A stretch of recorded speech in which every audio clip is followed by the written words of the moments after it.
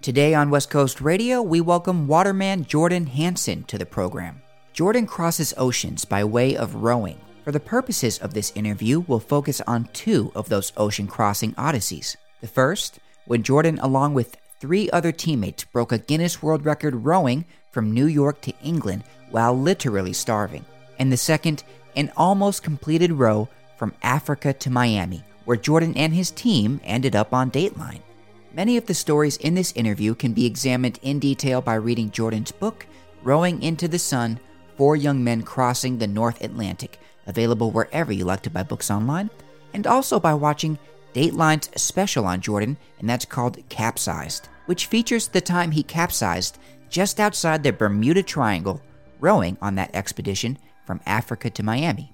Jordan is the creator of the Tiny Boat Session Project, which, among other things, is an artist performing their art on a tiny boat. You have got to meet Jordan and hear all of his stories, I'm telling you. And you can do that while getting the best tour of Seattle available by checking out Jordan's Airbnb tour called Rowing Urban Waterways, and that's on the Airbnb website and app. Just look up Rowing Urban Waterways in Seattle. You've also got to read Jordan's book. It's seriously incredible, and it'll make you feel like you are on the boat with Jordan and his teammates as they cross the Atlantic from New York to England. It's a modern-day ocean odyssey, and if you want an autographed copy, make sure to go to www.jordanhanssen.com, Hanssen.com. As usual, all links to where you can find out about Jordan, his Airbnb tour, his Dateline special, his book, his website, his social media, that's all located in the show's description and social media posts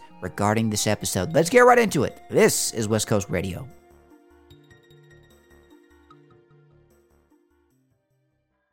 What I was saying a little bit off the air is, and I think this is too rare, unfortunately, and it's hard to do this, it really is, but you've truly lived. I mean, you've lived a life true and whole, and it's something that people are going to be telling stories about for years and years to come. And I just want to commend you on that because it's scary to go out and live a life that's true life, you know?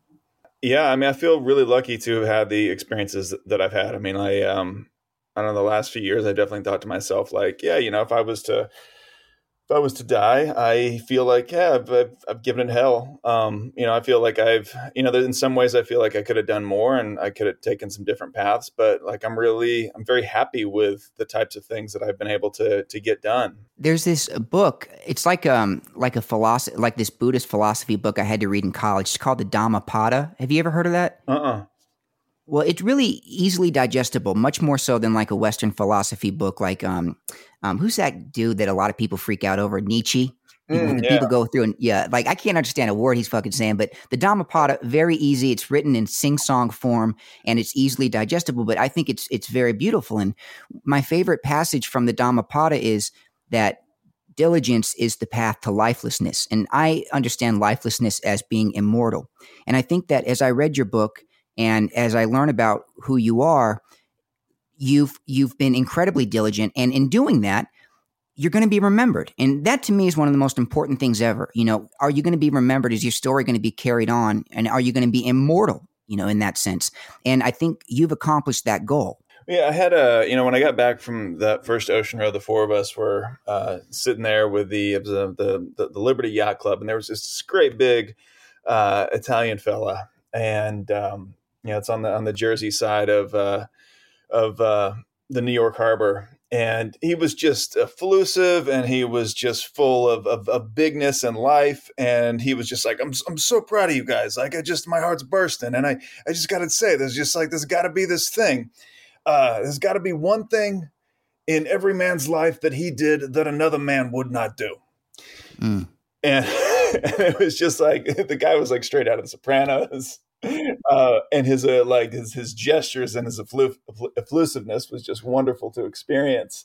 But that really made an impression on me, and just kind of think about I think a big part of, I felt the desire, and I had, the ability to be able to put this trip together with some really incredible people. And as and I was able to do it like really early on, like just after college. And since then it's like thinking like, well, and that's just something that I don't think that I figured out yet, but like I ruminate a lot on what the value of an adventure is. And I think that's something that's a little bit of a moving target for me. But I do think that was a way that he summed up a part of it. And I think it's just, and this is like, he said, like, doing one thing that, that another man would not do. But I think this goes to just all humans, no matter, what your gender is just, is everybody needs like a coming of age experience. And I think, I liked the metaphoric quality of roaming across the ocean. And yeah, I just felt like that was just a beautiful way to sum up at least a portion of that idea as a coming of age story, is like doing something that, other people have done as well. There's quite a few. I think there's maybe 1,500 or 2,000 folks that have rowed across the ocean. But the idea of like doing something that another person would look at and be like, yeah, no, I'm not going to do that. And we all kind of need these different separations of things, and being like whatever that is. I think military service is that for a lot of people. There's just a whole lot of these things in our culture, but I think they've been in our culture and in a wide variety of cultures. And I think that these days they're a little bit harder to figure out what that is. And those opportunities are both in the sense we have so many things at our fingertips, but at the same time, we don't really have that structure for, these type of coming of age events that are as regulated as they used to be. And you see kind of like bastardizations of that in, things like hazing, because that's ultimately like what someone's trying to do is they're trying to do kind of an intense experience to be able to, separate, like, this is us, this is me, this is, our tribe. And, I think that I was seeking some kind of big experience like that. And that was the one that was really attracted to me, because I saw this poster advertising this rowing race across the ocean, just after, spending 4 years of absolutely falling in love with a sport that was like the first sport that I felt like I had any natural inclination for. And that really just washed over me. And the idea of doing that on a much bigger level, in a different kind of vessel and a different kind of experience of like having to endure versus, more the shorter but still incredibly painful bursts of rowing races that I did in college. Are people who, whatever the equivalent this is, because rowing across the ocean, that could be something different for somebody else. For me, it could, it was a marathon for, well, it's not even, a marathon's not as hard as what you did, but you get the point. But everybody has their own grand adventure that they seek out. But not everybody goes after it. Not everybody does what that East Coast dude said, did something that another person can't do. And I'm wondering, do you think that people who set out to do the things that you've done, those grand adventures, do you think they're born or do you think they're made? I think it's a little bit of both, but I'm 10 to 1 to have foot in both those camps. And I think it's not necessarily that what he said. What stood out with what he said is what another person wouldn't do, Mm-hmm. and not whether they could or couldn't. It was because can't implies that there wasn't a choice. Because I think a lot of people, have the wherewithal and ability. It's just having that desire to be able to make that happen. I think that there's where not every this guy Adam Creek. He's I rode across the ocean the second time with him. He's a Canadian gold medalist, and he does a bunch of speaking as well. And he one thing he was talking about was like he was in some kind of he was doing some kind of talk, and he was talking about how like he'd never, his physiology would never make him able to be a gymnast. He's just too big. There's too much length and frame on him to be able to move a body in that way. I'm sure if he applied himself over years, he'd probably be, one hell of an acrobat, but, never he just doesn't have those proportions. So that's kind of out of his reach. And that's true of everybody. Like everybody has their assets and their deficits. But within all of those things, we're so much more capable than I think we are. And that's something that, I still try to hold on to. And sometimes I feel like I lose sight of. And just because I did those things doesn't mean that I don't question myself a lot. Yeah. But I think it does help have a chance to, be able to have a certain centering of self. My dad, who met me, my whole family, all of our families were sitting on the dock when we arrived in Falmouth, England. And one of the first things he said to me, he said, you have something that no one can ever take away from you.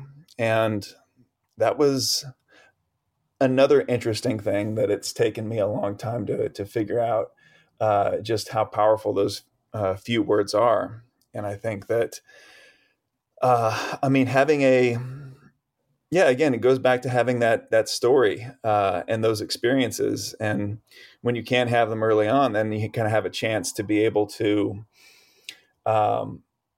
grow with them and grow with those lessons. Because I think that there's lessons from, those experiences, both of them, but I think especially the first one, just because I was so young, that I've really been able to evolve with over the years. And that's been a pretty wonderful gift as my relationship with that experience evolves. I really do I think a lot about, I never wanted kids or anything. And I never grew up thinking about, I want a family or anything like that. And I think as a consequence, you spend a lot of time thinking about what the point is. What am I doing here? And as I get older, I do believe that that's the point. The point is, like what your dad said, just collect as many moments that they can't take away from you as possible. Those beautiful, tremendous moments. I think that's a big slice of the pie to what this whole point is. Those moments that they can't take from you. Mm-hmm. Yeah, no, yeah. I totally agree, and I agree. Like I haven't had the desire to have kids either, and but my two of the other guys that I rode across the ocean with the first time, like they both have kids, and one of the guys that rode across the ocean, that is Adam, he's got several kids, and that's they're also those are it's a similar kind of intense experience, and that's just something that a lot of people really feel that desire, but when you don't. And it hasn't happened, by accident, that, you spend a lot of time thinking, okay, like, so what does all this mean? Why am I here? Yes, I agree. Very quickly, because these questions don't have really any place in the narrative of the interview, but I did want to ask anyway, because I have an interest in it. Mermaids, sea monsters, or Humboldt squid? Any encounters with any of those things? Well, I I have so when I was mermaid, sea monsters, Humboldt squid. I haven't seen any Humboldt squid, but some flying squid flew into the boat one day. And so there's these flying squid out there that can fly like 100 meters. And you should look up pictures of these things because they're incredible. They have these, on their mantle, they have the little fins that when they fly, they turn into wings, and then they spread out their tentacles into another set of wings as they shoot like arrows, like over 100 yards. Whereas like these flying fish, they can travel over the waves up to 400. And so, I mean, that is just such a wild thing. And flying fish is something that people think of, but I didn't know flying squid were a thing until they landed on the deck of the boat. And I decided to eat one, and it was really delicious. You ate it raw? No, I didn't eat it raw. No, we had these little jet boils and threw it in there with so they ended up in the little footwell. So there was some water, and just seeing how much ink they could make, turn this little footwell that probably had about 10 gallons of water, because it was a wavy day. So this thing would just fill up and we have to pump it out. So if it was wavy for several days, we just wouldn't bother with it until it was a lot calmer. But they hopped in that water there, and they just turned it completely black. So we pumped it out, got a hold of them, dispatched them, chopped them up, and turned them into little calamari. Fried it up with a little bit of what was that? Coconut oil, and they were delicious. I mean, something that you eat like right off the bat. I mean, it doesn't really get much better than that. Oh my God! So you're telling me they fly 100 yards, a football field? Oh yeah, no, it's bananas. Like, That's crazy. I mean, it's still just something that I'm thrilled that I had the chance to see in person, because it's just like something that I mean, I think this is the thing that I like, that I treasure so much from these experiences, is that, I think I remember reading somewhere that by the time you're 17, you've pretty much experienced every single human emotion. And we were all I did these experiences in my, early 20s and then early 30s. And there were these moments on this where I saw things and experienced things that I didn't even know existed. And the flying squid were one of those. Yeah, I knew there were plenty of squid in the sea, but not flying squid, and not that they could fly so incredibly well. Do you ever, when you're out there in the ocean and you're going and you just, thousands of miles of journey, and did you ever think about the ancient Hawaiian, or not the ancient Hawaiians, but the Polynesians who got on those canoes or whatever and found their way to Hawaii? That's what I was thinking about when I was reading your book a little bit, because now there's technology and there's planning that's been done over hundreds and hundreds of years and all this stuff. But back then it feels like I mean, I don't know what technology they had. I'm sure they were the greatest navigators ever, but it's just incredible to me what the Polynesians were able to do with limited technology. Oh yeah, I think that. I think number one, I think their technology was probably a lot better than we think. But number two, I think that they didn't have the option of GPS. They didn't have the option of all of these things, and because they didn't have the distractions of the modern world. We've created a whole lot of incredible toys for ourselves, and some of them are incredibly useful. Some of them are absolute time wasters, and sometimes they're in the same thing. Mm-hmm. But when you're out there and you're like being in a place like that where you are experiencing it and paying attention to it all the time over generations and passing that knowledge on, and that's the thing that really blows me away, is that how they were able to read waves and read clouds and read the animals. They had a much better understanding of these things that, when you and I go and look at the sea, we see what they saw, but they're interpreting it with just a vastly different depth of understanding. And that's how they were able to sail these remarkable craft across the sea. And so, whereas we're in a fiberglass boat, we got a personal locator beacon, we got a water maker, we have dehydrated food, we have all of these things. I mean, it's they're almost incomparable experiences. But there were these moments where after I'd spent a fair amount of time at sea, that first trip. And then the second trip, I kind of started to have this realization of being able to feel the wind and the waves and their interaction with current just a lot more nuanced than I realized that there had been things that I learned on that first trip, just how the sea was and how it acted, that I had forgotten, and that came back to me very, very quickly. But it was just because we spent a lot of time out there looking at the sea. And even if you don't think you're observing these things, stroke after stroke, spending all this time at sea, you start to pick up a lot more nuance. And if you couldn't rely on all of those other incredible gifts of the tools that we have,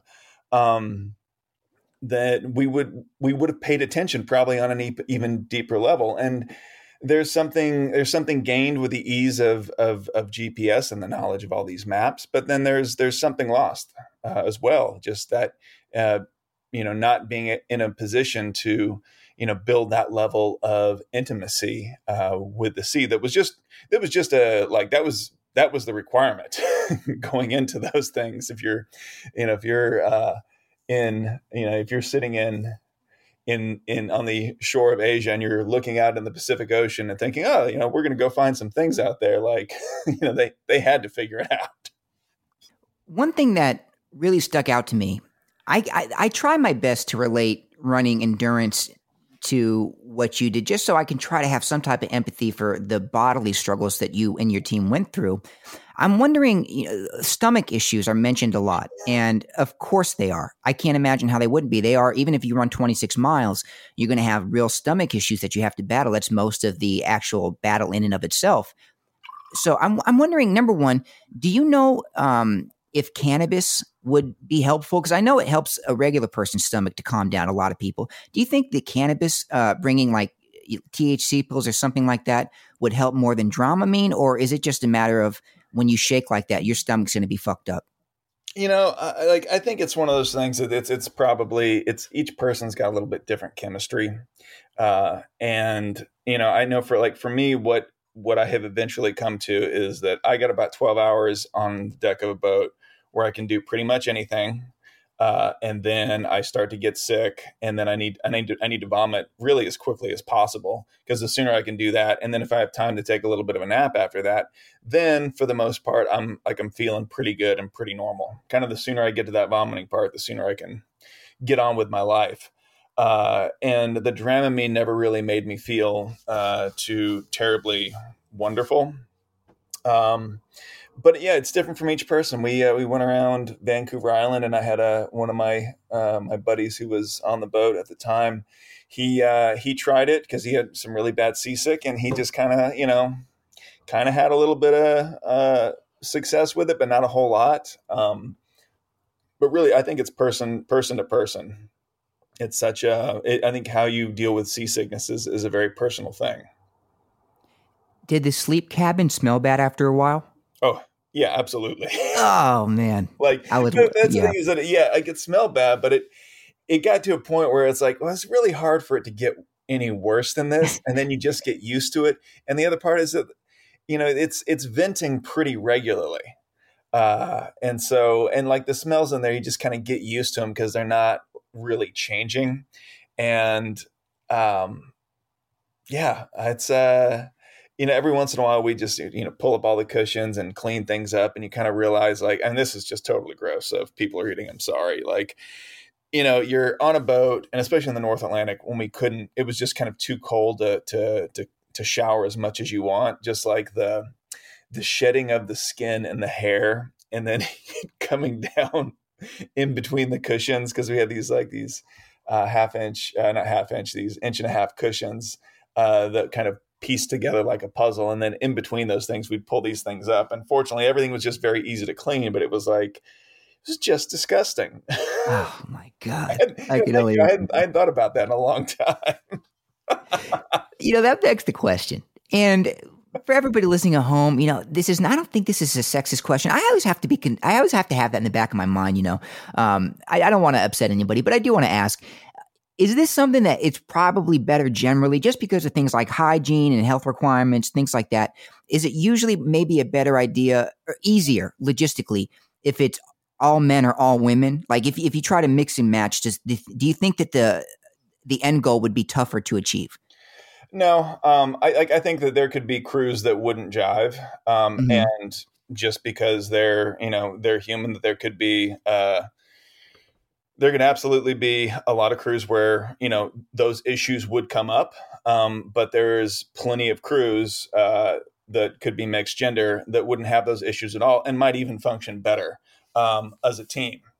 And I think that that is something that I've like I kind of I went with people that I had kind of encountered in my life, and they ended up being um, two groups of four men apiece. But I think that, I know so many incredible female ocean rowers, and that there are some mixed crews out there that have had some really good success out there.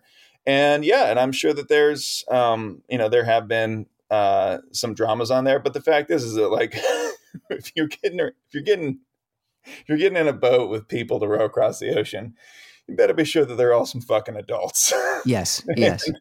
And on top of that, like if those kinds of issues are coming up, it's like that's something that needs to be sorted out beforehand. And there's just as much. I mean, like there was a lot of drama on our boat on that first one, and that was a bunch of that was a bunch of dudes.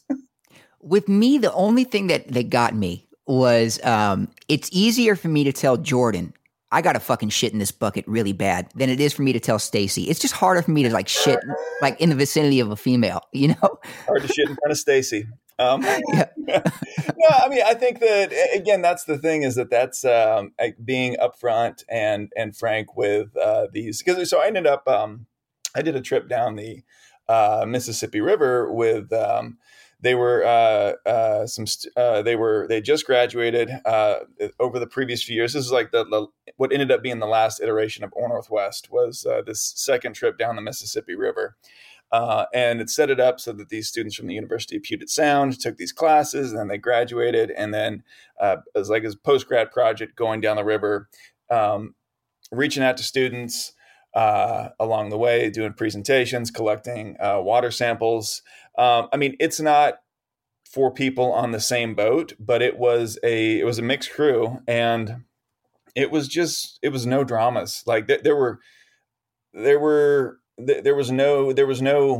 thing that we had to surmount that wouldn't have happened, that I couldn't foresee happening between a group of any genders and any mixture.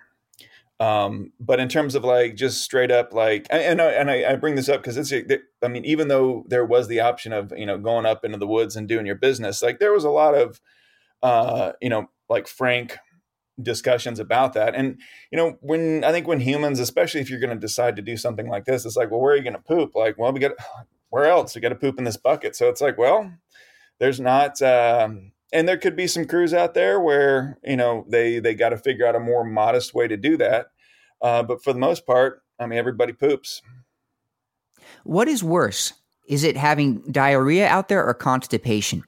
I did not experience diarrhea. And so I was fortunate enough to not experience that, but I definitely experienced constipation. So I can't say to that. Although going down the Mississippi River, I experienced giardia. And with giardia comes a great deal of the most noxious diarrhea that I have yet experienced. It's like sulfur, eggs, and chilies. Mississippi mud. Yeah, it is. It was horrible. And it burns. And there's a malaise that goes along with it. And so I don't know. Seeing how bad the constipation got with Greg, and we all had it pretty bad, but like Greg was just decided to really get the gold medal on that. I think, God, I guess maybe if I had to choose between constipation and diarrhea on an ocean rowboat, assuming that neither one of those would actually kill me, like they could, I'd probably choose diarrhea. Maybe. I don't know. Depends on how long it lasts. There's so many variables. That's so interesting to me because I was a little bit surprised by the amount of concern that I read about Greg having the constipation. And why is it so serious?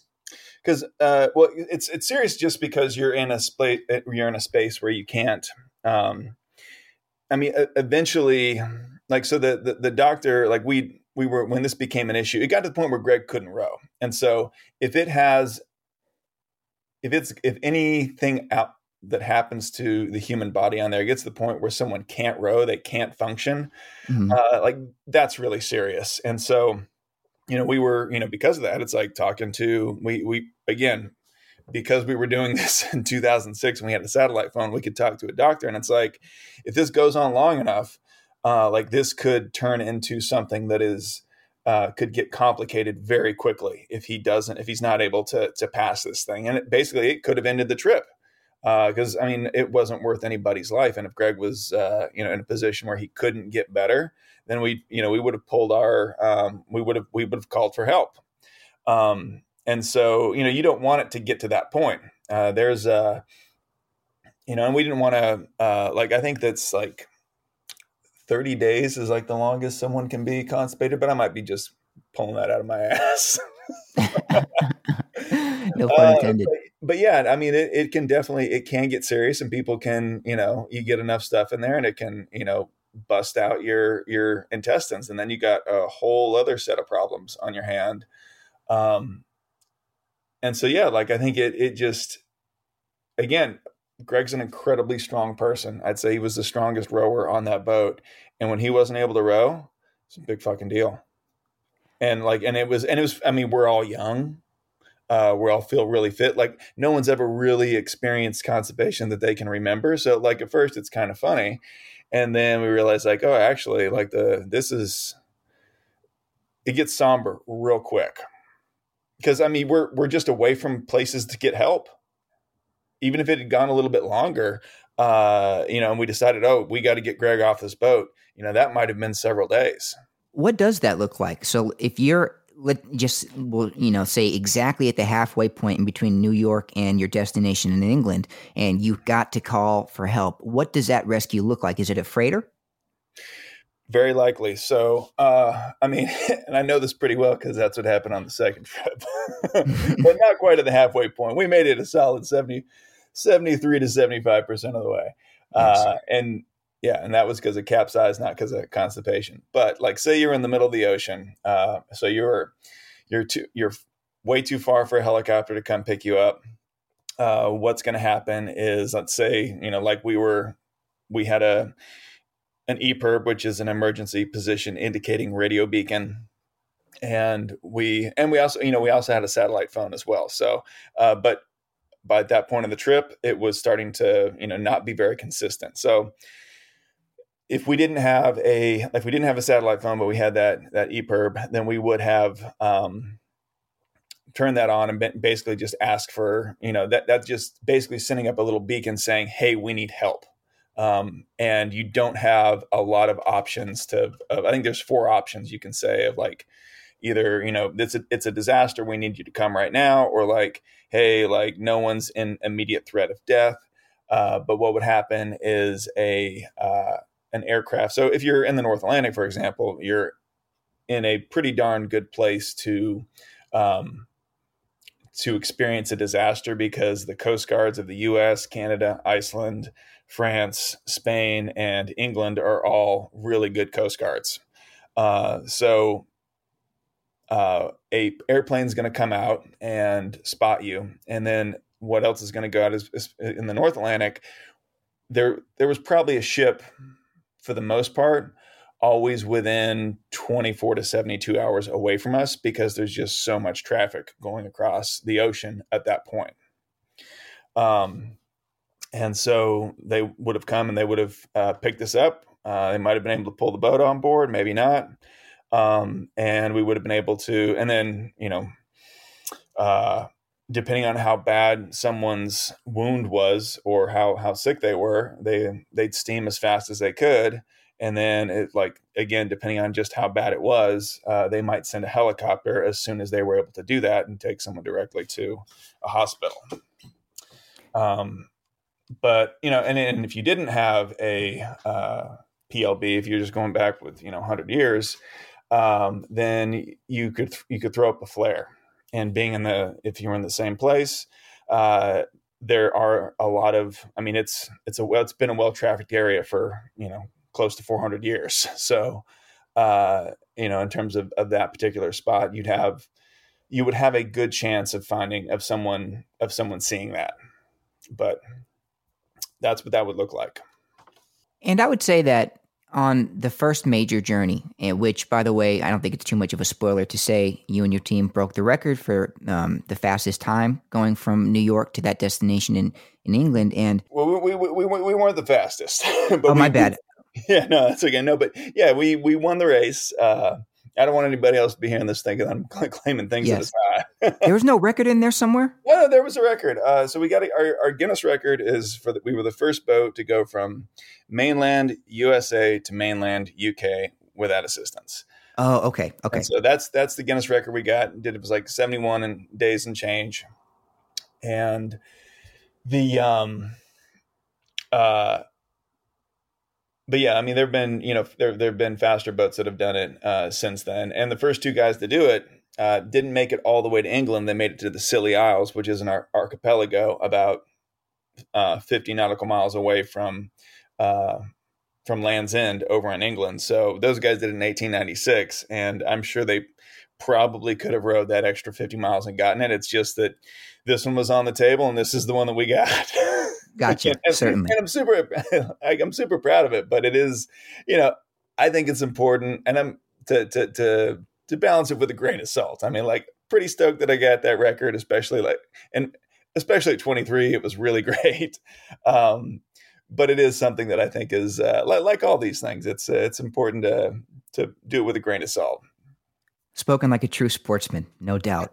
I do want to focus on one scene that took place there, because if anything would have taken y'all out on that first race, it would have been starvation. And there was a mishap where his name is Brad, correct? Mm-hmm. So Brad was in charge of packing the food, and there was some issues with that, because I think it might have been Greg's parents. They were saying, hey, there needs to be more care in the food collection situation that's going on. And Brad did not take care of that properly. And in the middle, or at some point well into the race, he tells you in this dramatic moment, I didn't fucking pack enough food. And you have to process that and everything. And you talk about how hungry you got. And my grandma, she grew up during the Korean War, and she almost starved to death. She was on the brink of starving to death for years. And the reason I bring that up is because that feeling of hunger, real hunger, stuck with her so much that now she cannot get hungry. If she gets hungry, she goes, for lack of a better words, crazy. She has to get food because she's panicking, and she goes back to that mindset of war. And I know it's a little bit different because you're not in a war mindset, and you know that you're probably not going to starve to death. But at the same time, you're starving. The four of you lost over 120 something pounds, and how do you not kill that dude that fucked up? Well, I think it's, I think so. I think if it's probably closer to 150 between the four of us. Mm-hmm. And so, like, when it came to, like, the way that this mistake happened is that one thing that we were really good at, that I really admired, is that one person's mistake was everybody's mistake, and that's how we functioned, and I think that's how we did a good job. And I think, like, going into that, in terms of, like, what that looked like is that, if someone messed up, we'd close ranks. We all took responsibility for it, and that was just something where there were a lot of factors going on into how this happened. Like, this was like this was a slow motion accident over a period of months that we I mean, in hindsight is very clear, but while you're in the thick of it is not clear at all. But there were we had all this work to get done in this really a relatively brief amount of time, and we had no idea what the hell we were doing. And so everybody ended up doing jobs, and Brad's a good organizer. And so he was, and at the time, like, Brad is now probably one of the handiest people, between the four of us. But at the time, he wasn't having as much success in the boatyard, and Brad could just, like, you never see him, like, get the work done. And then he'd come up with, like, the results, and they were great. And so he's a good organizer. He takes on the food job, and he just, dives right into it.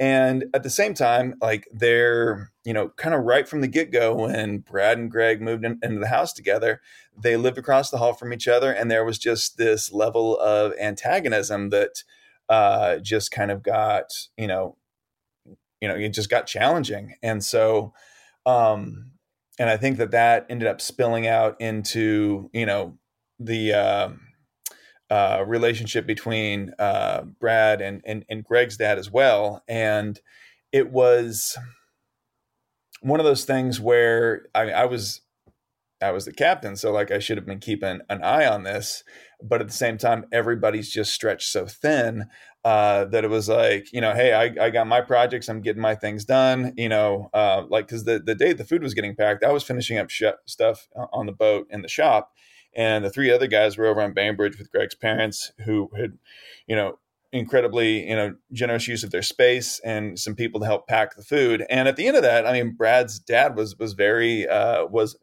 remarked to Greg that he was impressed with what Brad had pulled off. But Brad was the most intimately involved with the food, and so again, everybody had different jobs, and we were all, Brad said, "Hey, this is all the food we have," and we'd all agreed that this was going to be all the food we had. Or like what those calories were. But if you haven't put together a big, expedition project like this, looking at a big pile of food, it's hard to tell just how long that's going to last.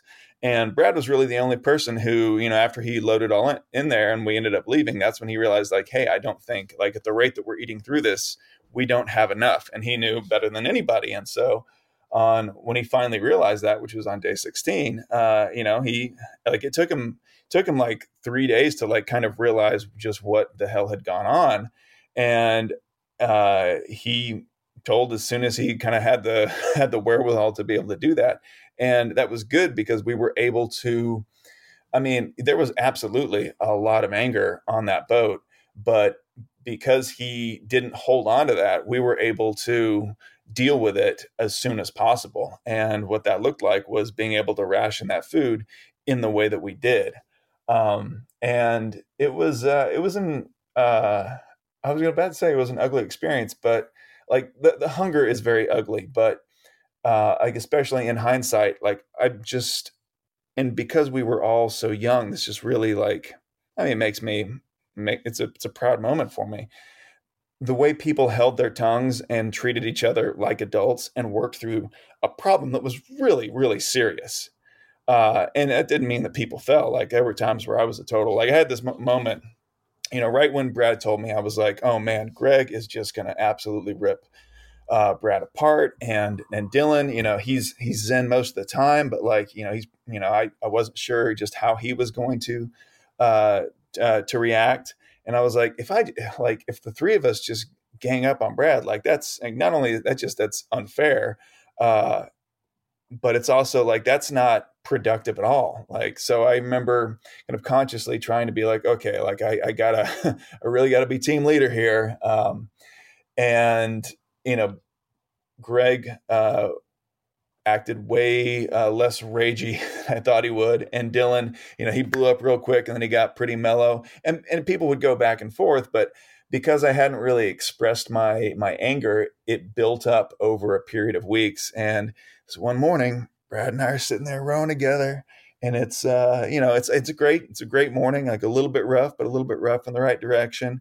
And for the most part, Brad had been really, quiet after this, like trying to, take up as, little space and to do all of these little silent things as much as he could to kind of, I would say like maybe atone, but also just to keep things moving along in any way that he could.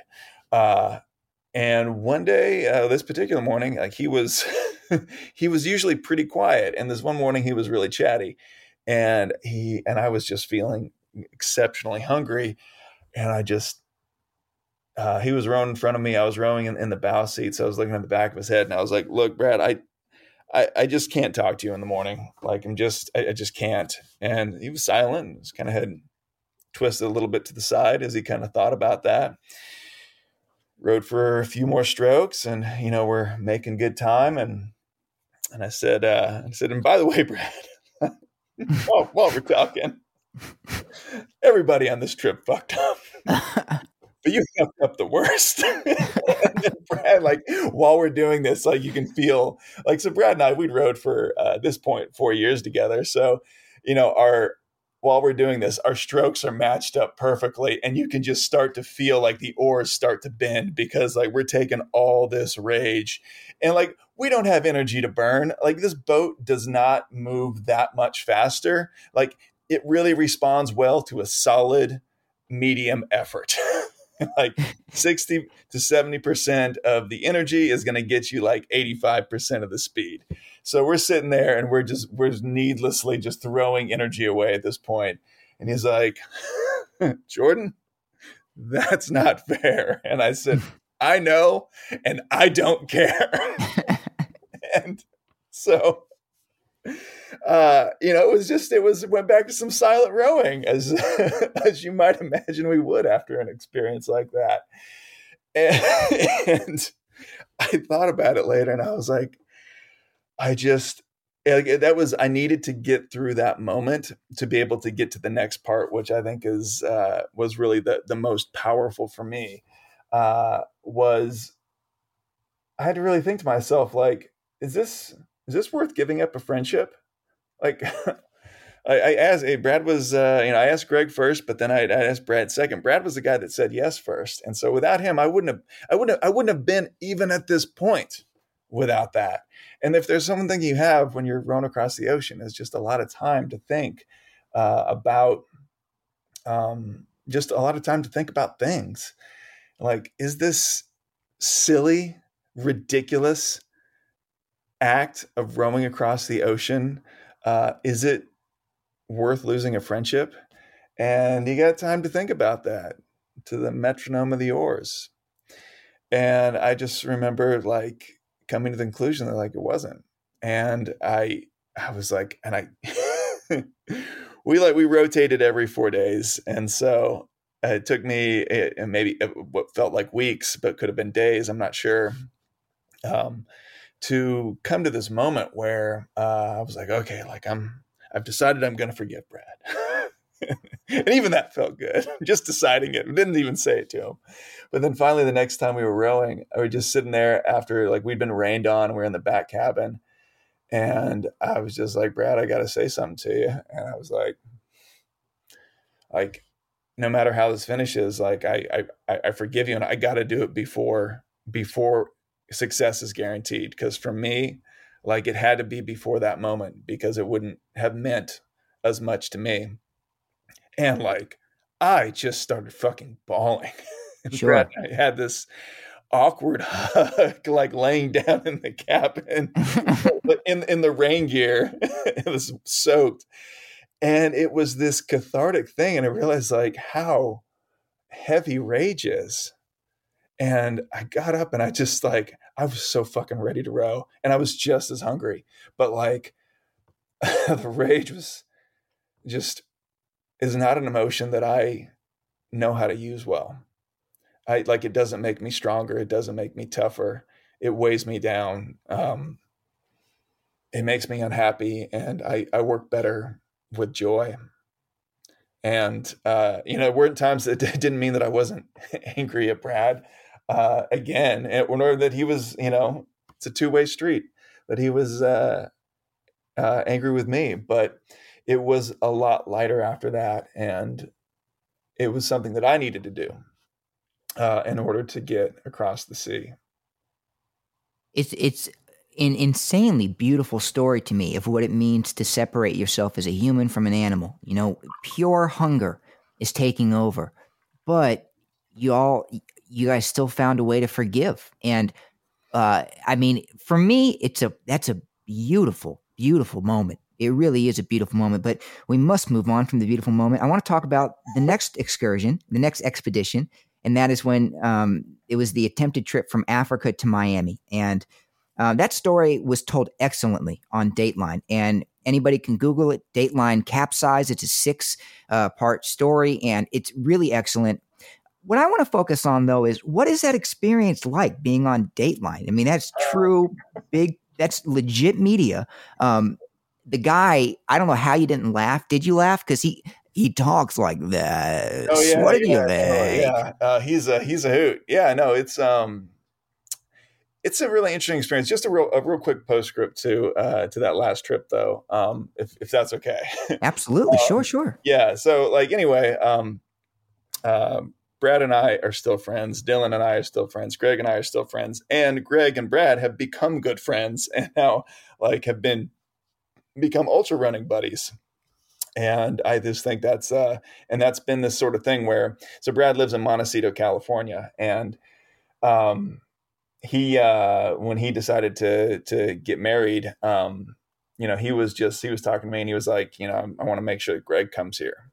And he did. And it was I think the last time all four of us were together, like we haven't been able to get all four of us together, since then, but there's been combinations of three here and there.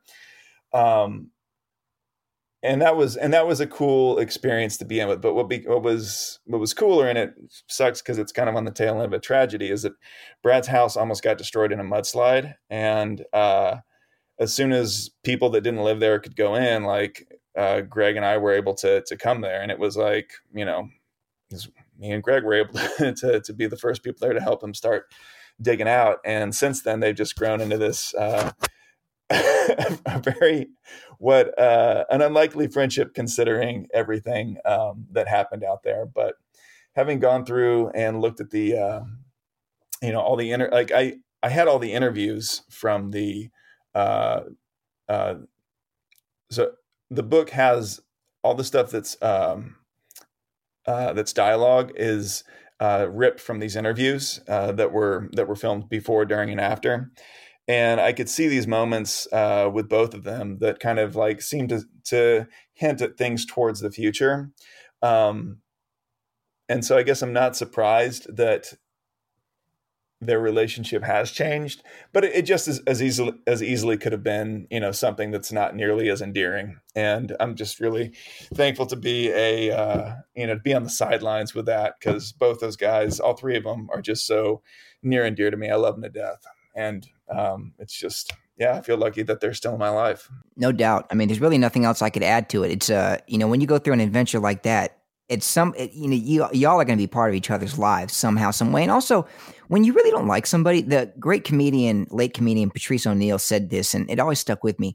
I think when you really don't like somebody, that just means you have a lot of emotion for them. So I think it's easy to just kind of influence that in a different direction. When things get better, you get a little food in your stomach. That intense emotion can go into friendship emotion, I think. So it doesn't surprise me too much considering what they went through.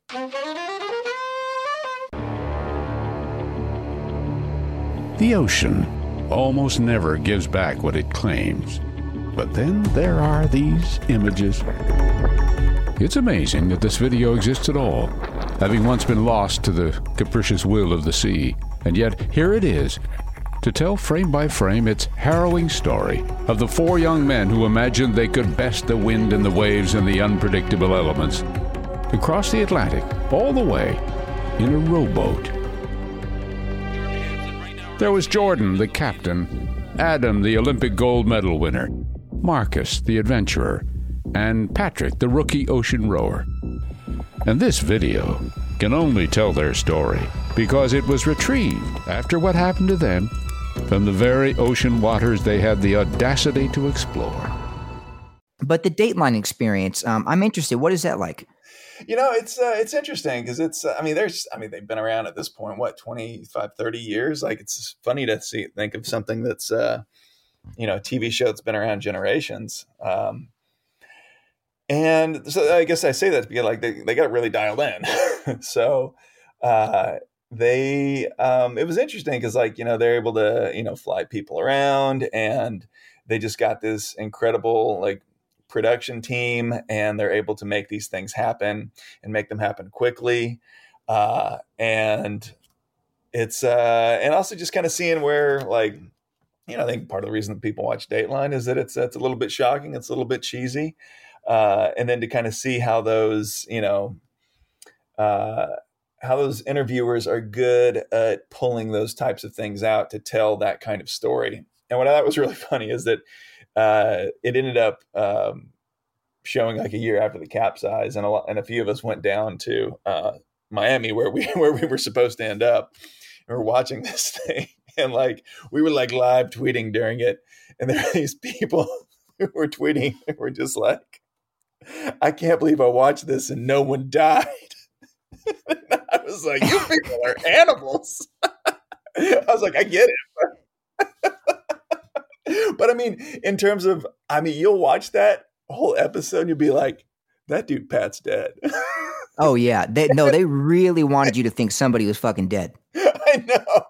Like, I think I got a text or a phone call from someone like, is Pat dead? And like the interview with Pat's mom, they were able to get a lot of emotion out of it. What's funny is my mom's a really emotional person, but they weren't getting the right kind of emotion out of her because my mom like is just an incredible woman. And she was like, I know he's going to be fine.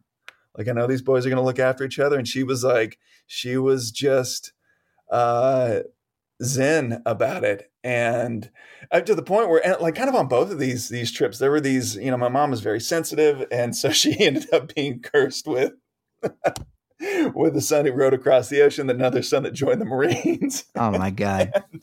and so, these kids that want to go out and do these, things that where, like there's an element of physical danger is, both a part of it and it's part of the attraction. But she was just so absolutely incredibly strong about it in the sense of like, kind of like, yeah, come back carrying your shield or on it. Right. Of course. Just not something that, I guess knowing my mom before I left for college, I would have expected, but was a really cool thing to see. And that's been another amazing thing. It's just how having this experience has been something that I've gotten to share with my family as well. And just how, the conversations it brings up and the moments it's made. And I feel incredibly lucky that, how the first trip worked out, and then our plan B for the second trip, that all the safety gear and all of the thought towards like, well, what if, we knew what happened if what if happened, and it did, and it certainly wasn't guaranteed, but we had a plan. And I think, and with Dateline, they want it to look as, they want to tell as dramatic story as possible, and they know how to do that. And it's always admirable it's always fun to watch a well-oiled machine. And it's just interesting also to, like, I think we ended up because Adam lives up in Victoria, and, he had a kid and a pregnant wife at the time. So like, that's a huge, like, dramatic thing which if you watched it, you saw, yeah. Big deal. You saw Jefferson just sitting there, like, pretending to row as like a little boy. And it's like absolutely heart rendering just to watch that and just even imagine a father dying. And then, I mean, there's so much you can go into on that, but so there's that aspect of it. And these kind of, as they're getting these pictures to tell these stories, and then we're sitting there, they've rented some rooms at the Empress Hotel where they're going to do these interviews. And so, wait, real quick, is it the producers that are asking the questions for the most part, or is it that dude with the voice? It is. It's a little bit of both. And are they going out of their way to try to make you and your parents and stuff like that cry? I don't think they're going out of their way to do that, but I think they are trying to ask some really tough questions. So, okay. I don't think it's, I wouldn't say it's not like it's a malicious thing at all. I just think it's like they're trying to they're trying to draw out some real human emotions to tell a good story because they want to connect with people.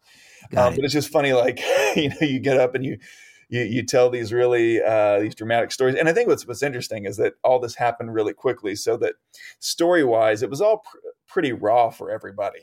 In terms of, we were just still trying to figure out, like, process what happened ourselves. So I think over the years, as people tell these stories more and more, like a more understandable narrative comes out. So you go and you tell these really emotional stories, and then you're sitting there down in the one of the bars at the Empress Hotel, throwing back gin and tonics, just like laughing like there's like this is just the most normal thing in the world, and you've just been upstairs, like, pouring your heart out in these interviews, and then downstairs just chilling out. Fascinating. And when you're in the presence of somebody like that guy with the voice, does he seem like a person, or does he seem like a character? I always wonder with these TV types, because I mean, he definitely is a character on TV, but is he like that when the camera's not on? No. Okay. I think there's moments where you kind of see a flash of that. But for the most part, if they I think if they were like that all the time, they wouldn't be able to get the information that they want.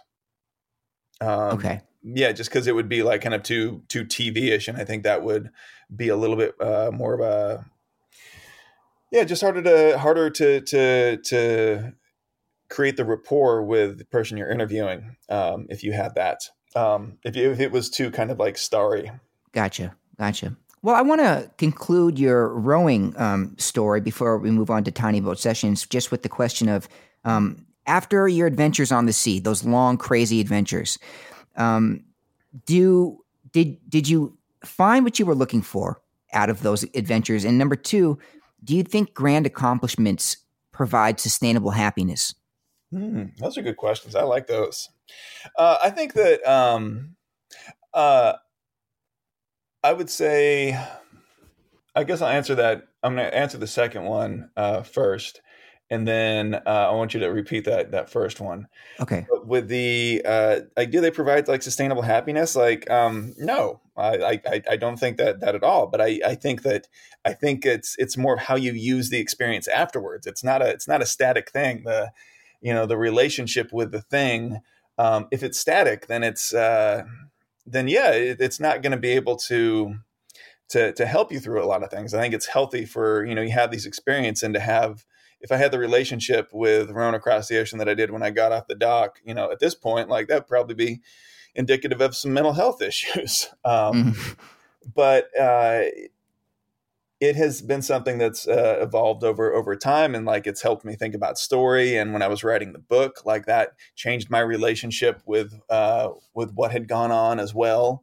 But yeah, like I think that, because I think there's a lot of people that have done some really big, cool, amazing things, and they don't seem particularly happy, and that really bums me out. And other people have like harder times. Sometimes some people have a harder time being happy. I think I'm generally a happy person, although like I am given to melancholy every once in a while, and a case of ennui from time to time. But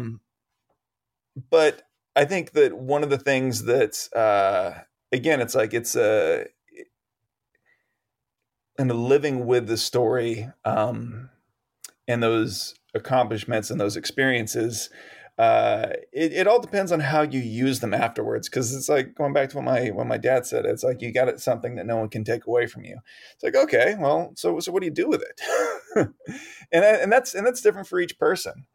Some people that, don't ever want to talk about it again. And there's other people that want to, talk about it a whole bunch. And then maybe I'm somewhere in between. There's times where I feel like, I take people for these rowing tours, and, story is something it's something that comes out. It's a tour. It's like a history tour of Seattle meets bird watching. I love it. It's super fun. But I mean, being on a boat and telling sea stories is something that I think is a lot of fun. But I don't like hearing myself speak. I like telling a good story and using it to connect with people. And so that's for me, one of the best things about this has been being able to have a story that I can share that draws out stories in other people. And I think that's been one of the grandest things about it is, I feel like most of the time when I've been in an experience where I have shared the story, like I get one as well, like, hearing about how you started, hearing about the Olympia water. It's a way to connect with people. And, I mean, maybe that's one of the most important, like circling back to the whole idea of this, why it's important to have these experiences as a young person, is, this entry into the tribe, through something like big and challenging, whatever that is to that person, one of these things that makes you a whole human, in the sense that you have something that you can bring to the table and share, and then someone shares something with you, and then that leads to something else. And like those can be really beautiful things.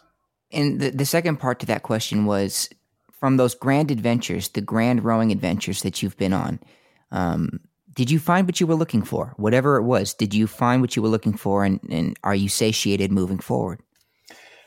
I think that I mean, yes and no. I think in terms of I found some things that I was looking for, and I think that those things have, changed along the way. But I think I was looking for a grand adventure, and I certainly got that. But once you get that, what do you do with it? And I think figuring out what that is, and some folks have asked me from time to time, well, would you row across the ocean again? Like, well, yeah, I would. I absolutely would. I love rowing. I was out rowing in the rain yesterday. And I was just said out loud, I was like, I love rowing. I don't need to be rowing fast. I don't need to be like, I get a kick out of it. I think it's cool. Seems like a silly thing to say, but in terms of like, so yeah, I would absolutely go out there again. I enjoyed that experience of being at sea and being able to have like such discipline in order to make the thing work. And then just the incredible things you see out there, like the flying squid, the mermaids, the, all those things. I would absolutely do that again, but there's other types of things in my life that I want to be able to do. And like, that's the thing about these things. They take a lot of time. They take a lot of time. They take a lot of resources. And I've done it twice, and I had two incredible experiences that were both very different with some incredible people. And so am I satiated from those things? Like, no. Like there's other things I want to do too. And that's, and if I can use those to lead to the next thing, then more's the better. And in many ways it did, because now your next grand adventure is Tiny Boat Sessions. And Tiny Boat Sessions is something that I fell in love with as I consume more and more of the songs. And I want to let you tell the audience about it, because I think it's an absolutely wonderful thing. Aren't they just charming? Yeah, oh my gosh.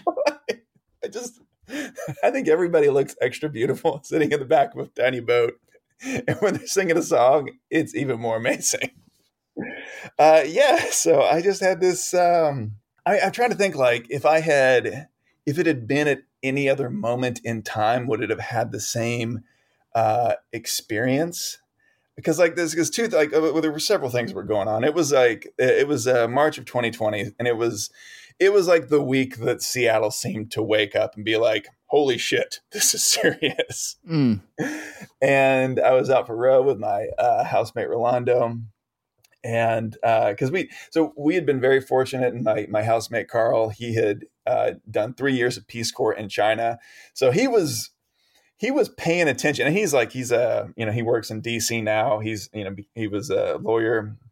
He became a lawyer, and then he got a job doing stuff with he's a very well informed person, and he was the canary in the coal mine for our little house here. And he was like, guys, this is serious. This is going to go down. We need to get food.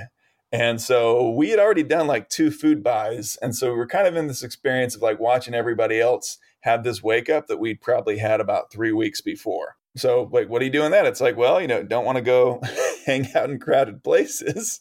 So, and what else was I going to do? I love to go row. So it was a perfect evening to go out. It's a little bit cloudy, but still sunny. And March starting to finally get a little bit of evening light, and Ro and I are out there rowing along, and turn around, and there's this grizzled looking man in a tiny boat with a saxophone just playing his heart out. And it was this perfect moment, and it brought me joy.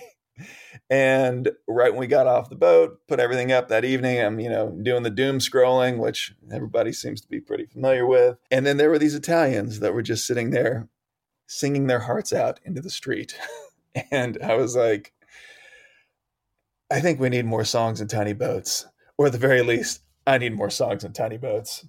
So I start reaching out to my friends who can play music. And my friend Sandy had recently got furloughed from her job, and she plays the ukulele. And so we're like, we'll come in the back of the boat. I was like, bring a ukulele. I saw this guy. It was really cool. I kind of think this could be a thing. So she comes out and have little breakfast burritos in the boat. And then it's another beautiful March day, like clear and calm water. tide's coming in. So it's like moving her past these buoys. And she's just playing these songs, and it's just absolutely beautiful. So I was just like, I was convinced. I was like, this has to happen. And I start reaching out to all these people, and it's like, it's the beginning of a pandemic. It's like, hey, the world's ending, but do you want to come play a song in a tiny boat? Huh? And so like people weren't beating down the door really quickly. So in a few days, and I had just started this job, and I was like, was totally like not doing any of that because the pandemic was going on. And then I had this really good idea. And then on Friday, all these people started getting back to me, and including some of the people I was working with at the real estate place. And I ended up getting 44 songs over the weekend from 11 different artists. And I just called it Tiny Boat Session, just songs in tiny boats. So the last song that I got was the hour the stay-at-home order was signed. And started putting out a song a day. And then once I ran out of songs, at that point I'd met a few more people and started getting some more folks, and got a few more songs after that. Got 63 that second time around. So for a total of 107. And in the middle of that, one of the guys from the first Tiny Boat Session, this guy named Eric, he lived on a sailboat, and one of his goals in life was to sail across the sea in this boat that he lived on. And because of the pandemic, he decided he was going to move that up. And so as a thank you, I'd given him a copy of the book, and he had read that. And then I hadn't talked to him for weeks. So it was like maybe, June or so. And he reaches out to me, and he's like, so I'm sailing across the sea, and my friend can only sail one direction, but I don't want to single hand alone. And I had a feeling he was going to ask me. And so he did. And I was like, I need to think about this for a day or so. But I was like, yeah, absolutely. Like what else am I going to do at that point? Because all my rows, like summer's normally the season that I take people out on these rowboat tours, and that wasn't happening because of COVID. So this opportunity to sail across the ocean came, and I was putting out these songs every day, and I was kind of feeling like, a little bit worn down from, posting daily. And I was like, well, maybe this has reached its end. I go to Hawaii, end up on the boat, and I had brought in harmonica, and I taught myself a few songs, and I was like, maybe I'll shoot some Tiny Boat Sessions. But then I'm out there and I'm playing the harmonica, and that's good. But then Eric starts playing the guitar in the middle of the ocean, and I was like, this is just beautiful. I have to I got to do some more of this when I get back. Like Tiny Boat Session it's still a thing. I still got a lot of passion for it. So we had this beautiful sail across the sea. It was deliciously uneventful. I read 11 books in 24 days. We had 24 hours of kind of rough weather, which was, really kind of nice to spice things up a bit, but not too spicy. Yeah. Like a number 3 at Taste of India. And you know what I'm talking about. I know what you're talking about. Yeah. So come back, and it's like we sail, we've had this beautiful, perfect sail, and it's been our first sight of land is Vancouver Island, and we can see the mountains over 100 miles away. So it's just perfectly clear. I've been waiting my entire life to have an approach to that part of the world, and it be perfectly clear. And then as we sail into the Strait of Juan de Fuca, the smoke hits us and everything becomes dingy with this gross yellow smoke. And we come back and, find out that COVID case numbers are rising. And then when I set up a Tiny Boat Session, it rains, and I'm like, maybe I got to hold off on this. So anyway, I hadn't seen my parents in a year. So I decided I was going to road trip down and do a quarantine thing and move in with them for a little bit. And they live in Albuquerque, New Mexico, and they live about a 7-minute walk from the Rio Grande. So they got a COVID dog, and I was, walking the dog pretty frequently down to the water, and I kept walking past this beautiful little patch in this oxbow. And I thought to myself, like, after walking past it 24 times, I was like, well, if I had a tiny boat, I could tiny boat session down here. And wouldn't that be cool to do it in the desert in the most unlikely of places? Yes. So I called up my brother's old scoutmaster, and he had this broken red canoe, and I'd brought down a lot of my my woodworking tools because that had become one of my COVID hobbies, and was able to fix the canoe up and just kind of put it out there on social media. Like, at this point, I could say, like, hey, this is what Tiny Boat Session is. It's songs and tiny boats, and here's 107 of them you can look at. Like, this is the thing. And all of these wonderful people reached out, ended up getting another 40 songs down in Albuquerque. There was a guy from Algeria, there was flamenco singers, there was country, there was jazz, and all just in this beautiful little tiny boat. And we had this really, all of them were incredible, but one of them was trying to make it happen with this guy, Aloy, and like the weather, like this storm had moved in, and there was a break in the weather, and I was like, you want to make it happen? And he went for it. And there's this beautiful, he's just got these, all of his songs are on a little tiny oxbow in the middle of the desert with snow all around him. It's Cool. it's surreal. And one of these ladies, Stella, she had lived in Humboldt, and she was like this rock and roll cowgirl. She was so enthusiastic, and she was like, I know some rad singers in Humboldt. Like, are you going to do this in any other places? You got to do it in Humboldt. I was like, okay, I'm doing it in Humboldt. And I thought about it. And I was like, I got to return this canoe, but like, I bet I could find tiny boats all the way up the coast. Like, I know a lot of people in the boating world. So I made that my goal, and I made my way up the coast. Just, I'd reach out and try and like find a boat. And then once I had a boat, I'd reach out to try and make these tiny boat sessions happen. And I had this beautiful month-long road trip back, this whimsical adventure of finding boats and then finding singers to sing in these little boats.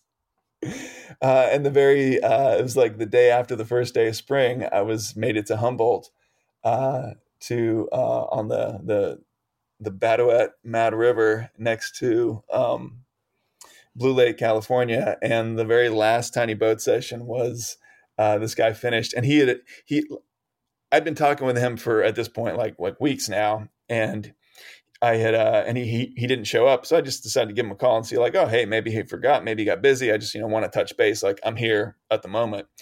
And he had been taking a nap, and apparently he had this ridiculous night terror about all of the horrible things that could happen on the river, and he was terrified of the water. And so the little spot on the river that we'd found, went up to my knees. So it's like a little pond next to the river. And at this point, there were just these two guys, Turtle and Logan, from the Rinky Dink String Band, and there was Ethan, who was sitting there in this canoe. And he was just like, I'm so afraid. I'm so afraid of the water. And I was like, you don't have to do it, man. And he's like, no, I'm doing it. So he does it, and then he hands me his guitar, and then he leaps in the water. And then Turtle and Logan, who are like, one guy's dressed like a 19th century miner, the other guy's like dressed like a cowboy, and they leap into the water and frolic around. It was just like, that was my 120 tiny boat sessions of season 3, and it was beautiful.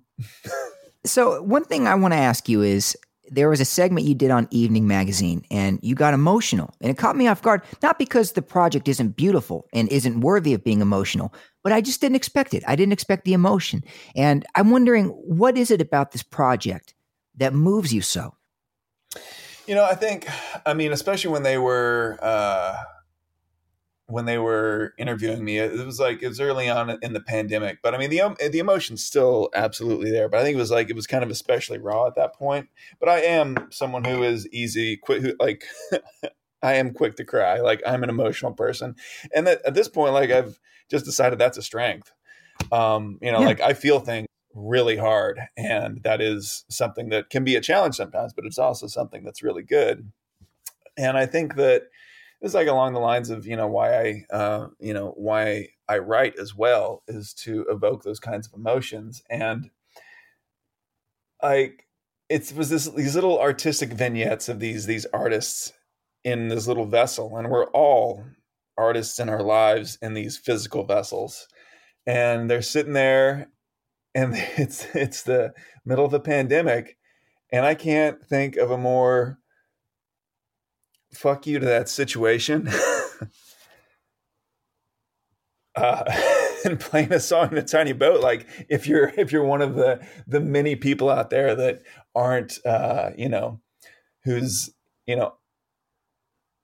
aren't the essential workers that are making the society function from at the level that it has, because it's like, yeah, looking at all the things that I was doing, it's like, well, it doesn't really feel very essential. And for all these artists, they're not able to, like, music's really important to people, but like people who make music want to make music in front of people. Like they're drawn to that. And what thing that really got me is that even early on, when the pandemic really hadn't been going that long, is that just how tickled they were to be able to play in front of someone, and how much that meant to them. And like I was just blown away and honored that they were, taking the time out of their day to come and play on my boat. I mean, I was getting these one-on-one concerts, and then meeting these incredible people in this time where I felt like, because the boat, there was, between us was, 8 feet plus, and it was outside, and I was masked up, but we could still have this, separate but together type feeling in a very physical sense. And yeah, it was just I think that was one of the things that really got to me.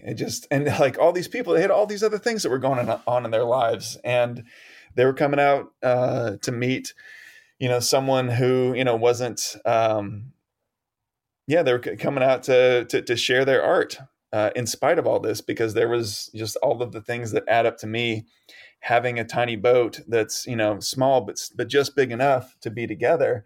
All of that was adding up to being this, something that was available, an artistic outlet that was available. And all those things ended up making me feel pretty emotional about it. I can understand. I just think I've been trying to figure out how I would describe like why I find this so compelling. But there's something very stripped down and kind of silly about someone sitting in the back of a boat playing music. And it's just so like there's a charming sweetness to it, kind of no matter what the song is.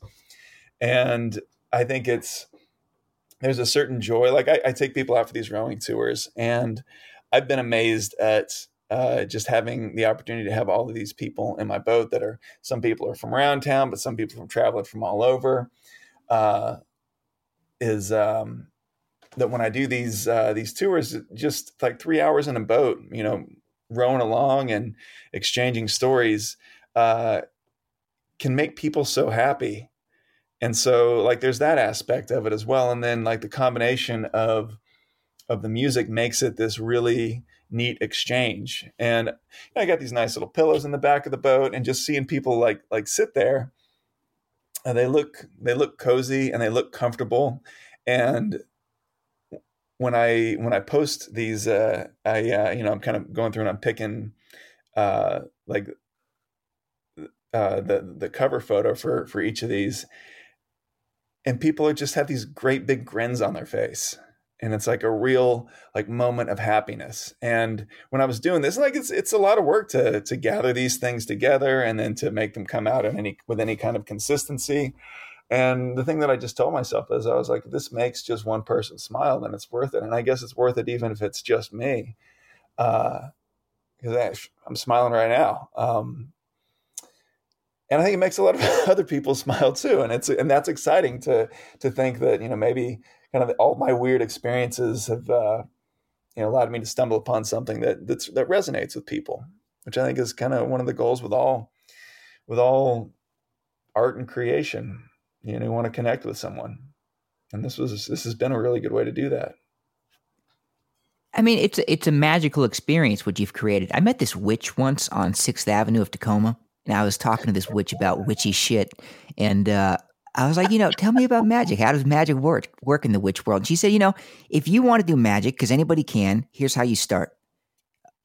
Think of an idea that you're passionate about and pluck it out of thin air and create it. Doesn't matter what it is. That's magic. That's, that in and of itself is magic. And she said, think about it. It's something that you've thought of that you like, and you pluck it out of thin air and make happen. And if you start to do things like that, then you'll notice a lot more magic starts to appear in your life. It's some real deep shit from this witch. And I never saw her again. She also, by the way, said to always pay attention to what ravens are doing. So if you see a raven, pay attention to what it's doing. I never forgot that either, but I can't apply it to this story. So I think that in your case, as you describe, this whole thing, you have the musician on one end, and they're pouring their heart and soul into their craft. And then you have on your end this tiny boat concert, and you've plucked that out of thin air. I mean, it's a magical experience. I do want to ask you, though, everybody that comes on your show is beautiful and the performance is wonderful. And I would never ask you to name names, but I do wonder, I'm obsessed with the idea of the it factor, that thing that you can't quite put a finger on, that zhuzh that just some people have. And do you notice that ever? Do you notice, man, that musician just has zhuzh, that's something extra? I've never heard, I think I've only heard zhuzh. I haven't heard that much before, but I really like that. Zhuzh. Zhuzh, like, yeah, I don't know what that is, but I want more of it. I don't either. It's a feeling more than it is you can't describe it. It's zhuzh. Yeah. That is great. I love that word. I think that, again, I think this is one of the things that I like about the boat is that it seems to level the playing field in a sense. And so that there is, and maybe it's because like, it's hard to separate them because like, I'm so, close to the filming, and it is in this one little thing, and it's in a beautiful spot. And I think like one thing that I notice is sometimes I'm so focused on, like, I got an oar or a paddle in one hand, and then I got the camera in the other, and I'm balancing all these things at once, that sometimes I got to like bring myself back in and be like, hey, like actually watch what's going on before you. And so I will, I'll go back and I'll look at these, and I'll just be, sometimes realize like, oh, wow, like I was so focused with all these things that were going on around to try and like make sure that the image stays centered, that I was like, oh, wow, this is just really way more beautiful than I thought it would be. But I think, I don't know. I mean, I've had like a wide variety of musicians in there. And I think that, there's some folks that are just playing for love. And then there's some folks that are playing because they can make a living on it. And I think that, I mean, the passion is there for everybody. But I think with the people that are making a living on it, you can just tell that because it's their job, they've walked more miles in it. They're closer to their 10,000 hours or whatever. But yeah, I mean, kind of across the board, the passion has been. I mean, there's not one person that I'd say like really stands out as like, oh, that's it. And I've often thought about like I, and this is a weird thing to admit, but like I don't like crowds or loud noises. So a natural place for me is not at a concert or a sports stadium. I'm not comfortable in those places. And I've never really thought of myself, like I always liked music, but music's been something that's kind of like on in the background. But the idea of like sitting down and going to concerts, like that's been something that's been, something because of, again, crowds and loud noises that I don't find myself going to. I like when I find myself in an intimate space with music before, like I've always really loved those settings so much. But for the most part, like the way that a lot of people consume the music, I guess what I'm going to like this is that I never would have thought of myself as like any kind of, A&R person for like looking for musicians. And the other thing is that I mean, it's important to me that this is just as inclusive as I know how to make it, because I think everybody is like, the question is like, when people say like, how, like, what are you looking for? It's like, do you have a song in your heart that you want to play in a tiny boat? Like, that's the song I want to hear, whatever the hell it is. Like, if that is really what is in your heart, then that is what I want to capture. And it can be whatever. But like, that's what I want people to bring to this situation. And that's kind of led me to a lot of interesting people. And I think, as I continue it, should lead me to more. Okay, Jordan. I've taken up a lot of your time today, certainly more than I deserve, and so I'll leave you the floor to say whatever you would like to my audience. Yeah, I mean, what's for me is like, I've talked about my adventures and tiny boat session, but I mean, the main artistic thing that I'm trying to do is be a writer, a novelist. I got 1,400 pages of of a story, and I don't know if that's going to be a short story. If I don't know if it's going to be, several stories. Like, I think it is several, and that's been one of the frustrating things about Tiny Boat Session, is that I love them so much, and it just kind of came because of the moment, the zeitgeist of my life, at least, with all the things that added up to that. But for the last 4 years, I've been working on these books, and I'm really, really passionate about them. They're historical romance, and that's where I've been, focusing my creative energy. So over the next few years, I'm looking to be getting those things out, and I'm excited about it. It's an adventure romance with themes of race and sexuality that revolves around the murder of a Philippine-American war vet in the spring of 1926, and the subsequent framing of his adopted Filipino son, the events of which are precipitated by a chance encounter between a rum runner and a Baptist preacher's daughter. And so I've had this idea for a long time now. And I'm just really excited to work on that. And one of the things I'll be doing this spring is heading down to New Orleans, because I got some characters that are from there.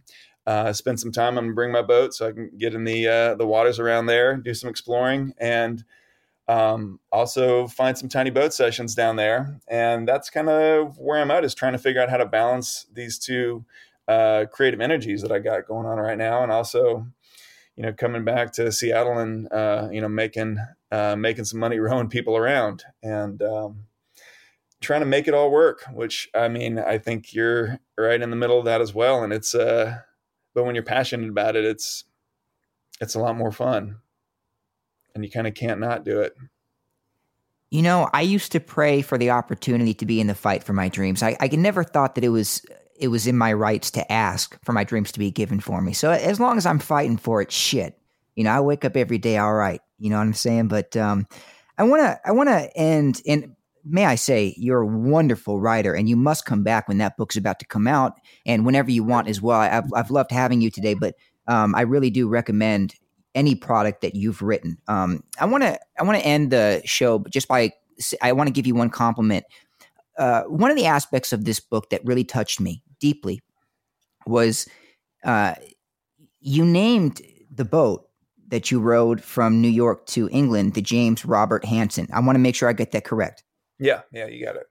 And that's the name of your late father, who passed away of asthma when you were 3 years old. And I just want to make sure that it said you crossed oceans, in my mind, to immortalize your dad, and you succeeded in doing that. And I don't think there's anything that a dad could possibly ask for more. I mean, you crossed oceans to give that gift, and that had a personal impact on me that I'll never forget. That means a lot to me to hear. I think that's a big reason why that's the thing, is like, I didn't start out to row across the ocean to do that. That's something that evolved from it. And then all of these other things came with that. And the way I would describe this, that what the row, so when you're like, everybody has a tragedy in their life. No one's getting out of being a human without having some kind of tragedy. And I feel like I've really had very little, but I have had, have had, one at least, and I'm sure I will have others. But when something tragic happens to you as a kid, you build a child-sized box to keep that tragedy and that grief and that trauma in. But as you become an adult, that box no longer fits because you have become a far more complex human, and you got to build something different to keep it in. And that's what that trip became for me. What it evolved into was building a box to keep that grief in, and that trauma and what I've learned from that as an adult. And writing the book really helped bring that together as well. And there's an interesting postscript on that too, is that so the James Robert Hanssen has been, after Guinness World Record and getting rescued from the, almost in the Bermuda Triangle, 25 miles outside of it. Oh, damn. That would be cooler. Yeah, well, so that was pretty crazy too. So, but it got damaged, but we were able to recover it, and that's a whole other story I can get into. But basically, it's been down, kept outside at Foss Seaport Waterway Museum, and they've been great at like giving it a home, and it's been able to have an extended life as a story piece down there. But they've kind of they've changed directions, and now I'm trying to figure out what to do with it. And it's a very real possibility that its next voyage is going to be a voyage and letting go of that too. It's knowing the possible damage when it hit the side of the tugboat when we were pulling it out. It's like I wouldn't feel comfortable selling it to an aspiring ocean rower. I think it could be fixed up and be good for some coastal things, but there's just certainly it's looking for another home, and I don't really know if it has any other one besides that. But even that in and of itself, I've accepted that is an exercise in letting go, and that's not a bad thing either. And those stories are still going to be there.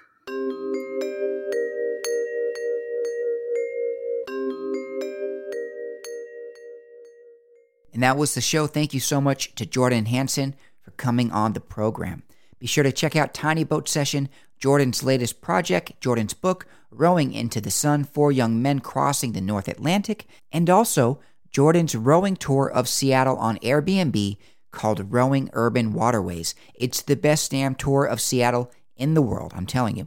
All links to where you can find out about Jordan, his Dateline special, his book, his website, social media, all of that's all located in the show's description and social media post regarding this episode. Have a good night. Thanks for listening. My name is Matthew. This is West Coast Radio from Seattle.